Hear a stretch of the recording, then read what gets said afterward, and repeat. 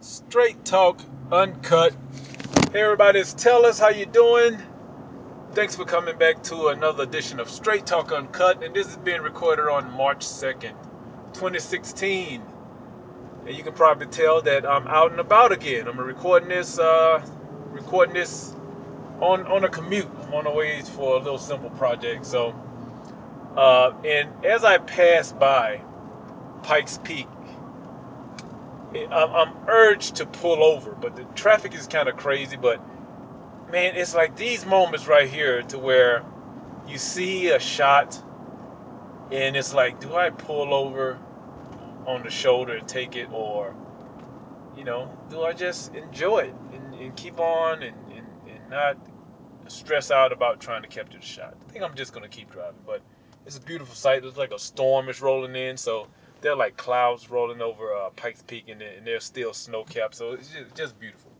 Um, but anyway, let me go ahead and tell you guys the quote for this episode, and it's by Ralph Waldo Emerson. It goes like this: "To be yourself in a world that is constantly trying to make you into someone else is the greatest accomplishment." Again, to be yourself in a world that is the greatest accomplishment. Again, that's by Ralph Waldo Emerson, and hopefully, I quoted that exactly because I memorized it. So, because I can't read while I'm driving. So, a little documentary on YouTube by a percussion artist that I've never heard of before. But I can't even remember what compelled me to watch this documentary. But her name is Evelyn Glennie, or Evelyn Glennie. Last name is spelled Glennie. Evelyn Glennie. And this quote goes so hand to hand with that documentary. First of all, she's I want to say she's in her 50s now, something like that, 50s, maybe 60s. But she's been doing this since she was 12 years old. She's been like a percussion artist. That's the only thing she's done. She's been a percussion artist since she was 12. And the thing about it is she went deaf. She started going deaf at around that age. In her teenager years, she started to go deaf. And I think she's completely deaf now, if I'm not mistaken. But the thing that is so compelling about this documentary is, I mean, she's mastered her craft. But not that. I mean, if to for anyone for the layman, she's mastered her craft. A long time ago, to me, to my ears, she's mastered it a long time ago, because they play, they play performances of hers throughout the years. When she was 20, when she was 30, up until now. And when you see her play, she's even now, she's not going through the motion. It's when you see her play then and see her play now, you see the same emotions from her. It's not like she was way enthusiastic then, and you see that with a lot of musicians. Matter of fact, I did this project last year. I started this project, and it was about musicians, and you can see it on tellusphoto.com. Click on um,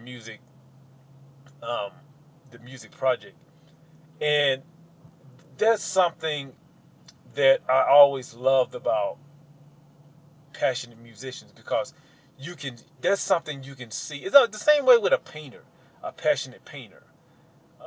You can see the passion in it.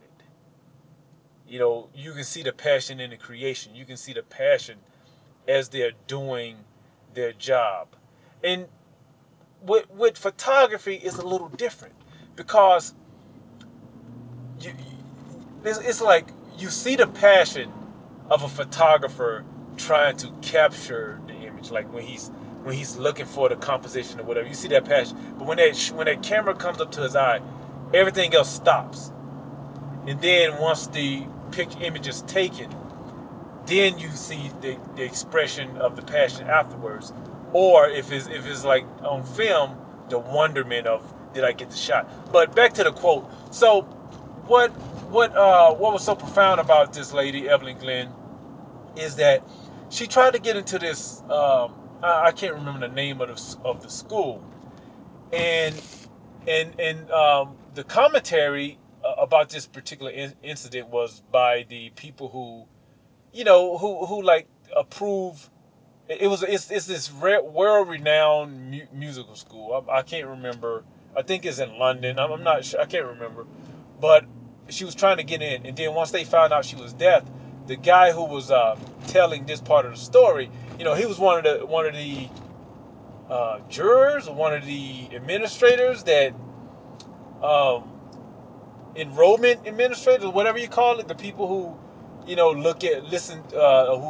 look at applications and say whether or not they're going to let someone in, right? So they're looking at her application, and then they see that she's deaf. Now this is before hearing any. Now this is a musical school. It's a school for musicians. So they base this off the initial. Initially they base whether they're going to let her in or not off of that she's deaf. Now, mind you, this is a musical school, and it's a school for musicians. So that you think that would be the first thing that they judge on.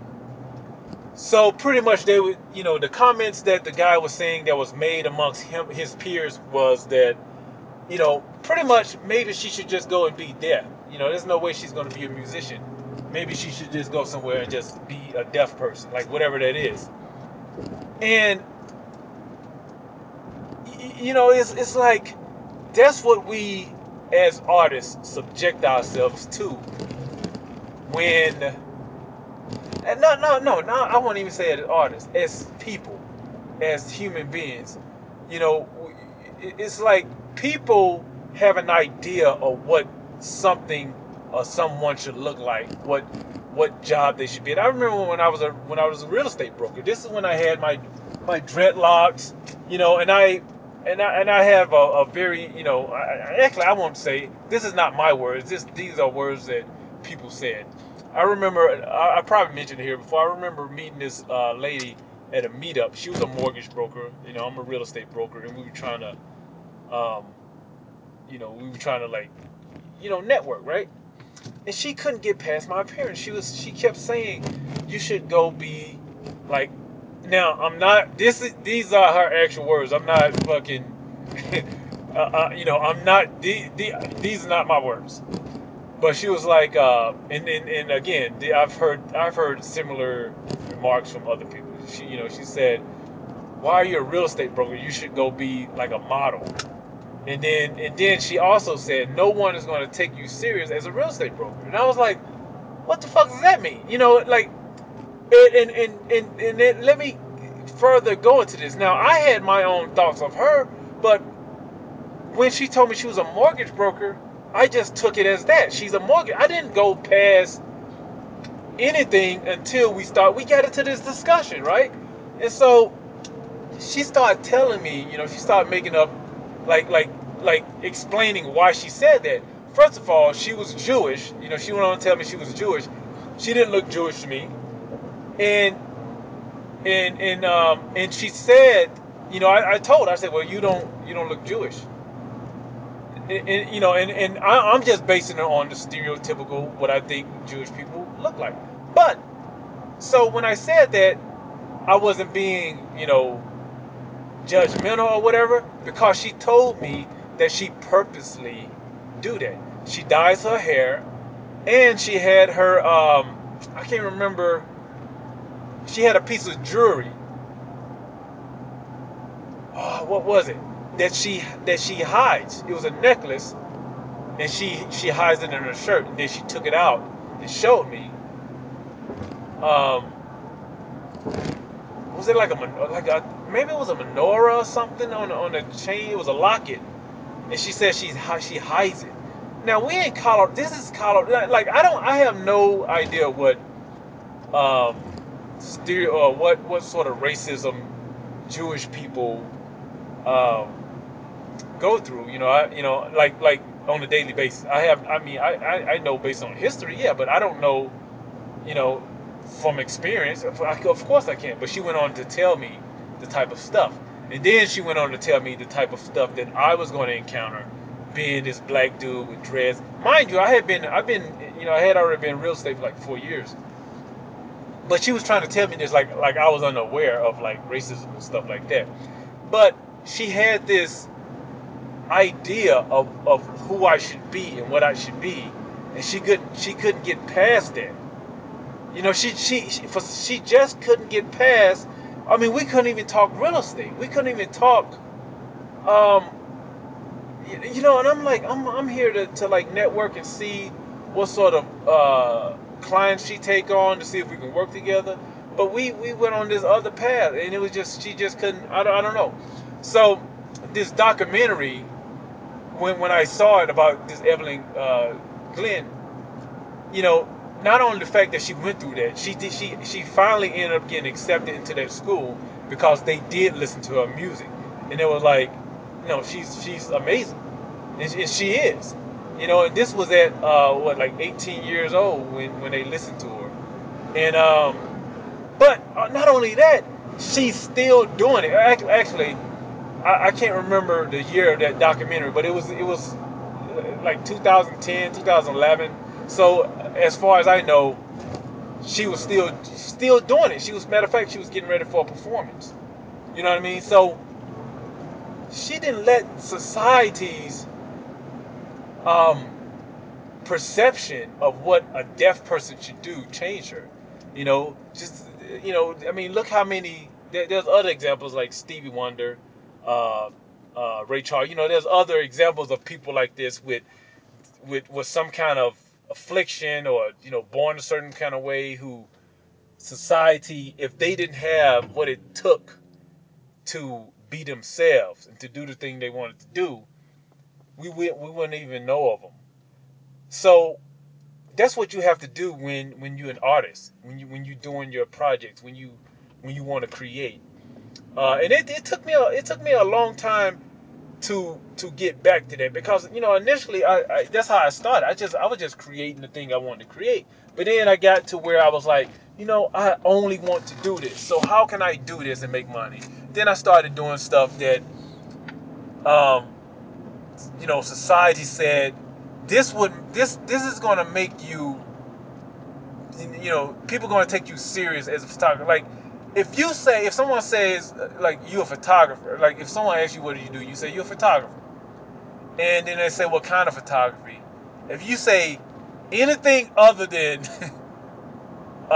wedding photographer, portrait photographer, something that they can readily identify, they're not gonna know what you're talking about. It's just like if someone's a and this is a valid occupation. If someone says that they are a professional, I'm a professional podcaster. That's what I do. What is that? What do you mean? I'm a podcaster. And just because they don't have any idea of what that is, you can't let that sway you. You can't let that get in the way of what it is that you do. You can't, like, get discouraged, by because of their ignorance, and because of their lack of knowledge. You can't let that sway you from what you're doing. So no matter how strange someone else may think it is what you're doing, you have to do it with all your heart. You have to just do that and be you. Because in the end, we all get old. We're all gonna die. That's 100% guaranteed. We're all gonna get old and we're all gonna die. So at that final dance, and when you're at those final moments, are what are you going to think about yourself? Are you going to say, well, I did what everybody else wanted me to do. I was the thing that everybody wanted me to do. Or, are you going to be able to say, I was me. And I've talked about this similar, thing before, maybe in another context, but that is my theory of why so many celebrities crash and burn. Not just celebrities, but I've seen successful people crash and burn. Um, I remember when I used to sell cars. Yeah, I used to sell cars, and I remember there was this guy who was just a monster. I mean, he was a veteran like I was. There was a lot of matter of fact, 90% of the car salesmen at the dealership I worked at were veterans of all kinds, like merchant marines. There was a guy who was a merchant marine, Army, Air Force, you know, and there was actually still some people who were active duty reserve and stuff like that. But there was this guy. He was an Army vet, and he was a monster.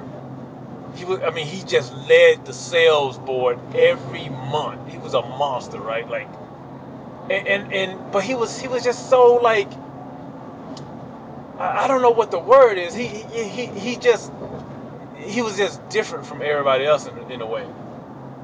So, and I was like, this guy's gonna like, he's gonna be a star. He's gonna like be a sales star. So later, when when my wife and I was looking for our first home to purchase, so I was 22, 23, something like that. This is before we had kids. Um, we were riding. No, actually, no. We were looking for our second house to purchase. We had bought our little townhome, and we had my daughter. My daughter was probably a year old, and I remember this because we went to an open house. It was a nice little house, nice neighborhood, and it had a park across the street. And I remember when we left the open house, the showing of this house, we stopped and played at the park. And then when we were getting back in, I was driving down the road. We were leaving the neighborhood, and I saw this guy. And I was like, wait a minute. I stopped the car. I backed up. I was like, he was out doing yard work. I said, this guy looked familiar. And I hadn't seen him in probably 2 years. I was back into working with the DOD. I had left. I had stopped selling cars because it was just crazy hours. I mean, you know what I mean? Like, I actually like selling cars, but after I had my daughter, I could no longer be on that car lot from pretty much 5 a.m. to like, I mean, I remember one time I was there till 11 o'clock at night. So anyway, I saw this guy, right? And I stopped and I was like, hey man, how's it going? Like, you still selling cars? And he had this look on his face. He's like, nah, man. And I was shocked. I was like, dude, what? Why? I mean, you were like a star. You were like a star on the car lot. And he wasn't even like a shady, like, he didn't cheat people. He was just a down to earth guy. I really liked him. Matter of fact, he was one of the first guys that approached me because when you're a new guy at the car lot, you got to prove yourself. But he approached me. Matter of fact, this was like one of the only times he actually approached me, and he said, "Hey man, come here." He sat me down. He took me to one of the cars that was on the showroom floor. Matter of fact, it was a Buick um, Grand Marquis. No, not a Grand Marquis. It was a Buick. What was the car? It was like the first. It was a first year body design. I can't remember, but anyway, he set me in the car. Right, he was in the driver's seat. I was in the passenger seat, and again, the car sitting on the showroom floor. And he said, "Sell me on this car." And I was like, "What do you mean?" He's like, "Sell me on this car." Now, out of nowhere, he just did this. I've never said more than two words to the guy except for, "Hey, what's up?" Because he was the star. You know what I mean? And so I couldn't sell him. I was like, I don't know what you want me to say. Then he proceeded to sell me the car. I mean, he knew that car in and out, up and like everything, stuff I never even knew about this car. It was a sedan, it was a four-door sedan, and it had like an air compressor in the back. And he went through all this stuff. And I was just like, and ever since then, that guy left an impression on me. But I remember when I saw him, I know I'm dragging this out, but I'm gonna get to the point. I saw him, and then I was like, so what happened? He was like, that guy you saw in that car lot, it wasn't me. And he was like, it wasn't me. He's like, you guys don't know what I went through to do that job. He's like, I went home every day, I drank, because it just wasn't me. And I was like, I couldn't understand it. I couldn't understand because I knew how much money he was making. from his sales. It's no secret. He was making a lot of money. And so I couldn't understand what he meant when he was saying it wasn't him, like, but he went on to explain all this other stuff. He's like, yeah, just because I was doing a good job, that doesn't mean that's the thing that I meant to do. He said he did that because everybody said he would be a good salesperson. Everybody always told him that. So that's what he did, you know? Like, he was like, even in the army, people always told him, man, when you get out, you should be a salesman because he had charisma. And anytime someone has charisma and things like that, what do you say? You say, man, that guy, he can sell ice to Eskimo. That's one of the phrases. You can sell ice to Eskimo. And but it wasn't him. So he crashed and burned for a while. And when I saw him, he was on the upswing. He was picking himself back up. He was getting his life right. He was a family man then, and he knew what was important. He was like I said, he was doing yard work. He was raking leaves and stuff, and I could never see this guy doing it. But that's what he was doing. And so, again, not only do you see celebrities do this because they play a part. They play a part. And then when you do see celebrities being real, being themselves, laying there crazy out, then it's a backlash on that. Like, when people see like celebrities like Kanye West, do crazy shit. Well, part of that is him. He's kind of a crazy guy. People only see that. If you follow his career, he's always been like even before he was famous, when he was just producing. Like, one of the first stories was like how he went into this to interview in front of L.A. Reid. He was talking about how he's gonna destroy Jermaine Dupri, then not knowing that was his dad. You know what I mean? So, stuff like that. So he's always done stuff like that. But when we see these celebrities just flake and just fall apart, it's because they just figured out, hey, I have no identity. They've been told who they should be forever. They people have told them what to wear, what to do, where to go, who to be, and they didn't have no sense of anything. You know what I mean? It's like somebody who it's just. But when you are able to not listen to that and just be yourself, again, going back to this quote, I know I drug this one out. That is the greatest accomplishment, when you can be on your deathbed and say, no matter what, I was me. I did what I wanted to do. I did my thing. So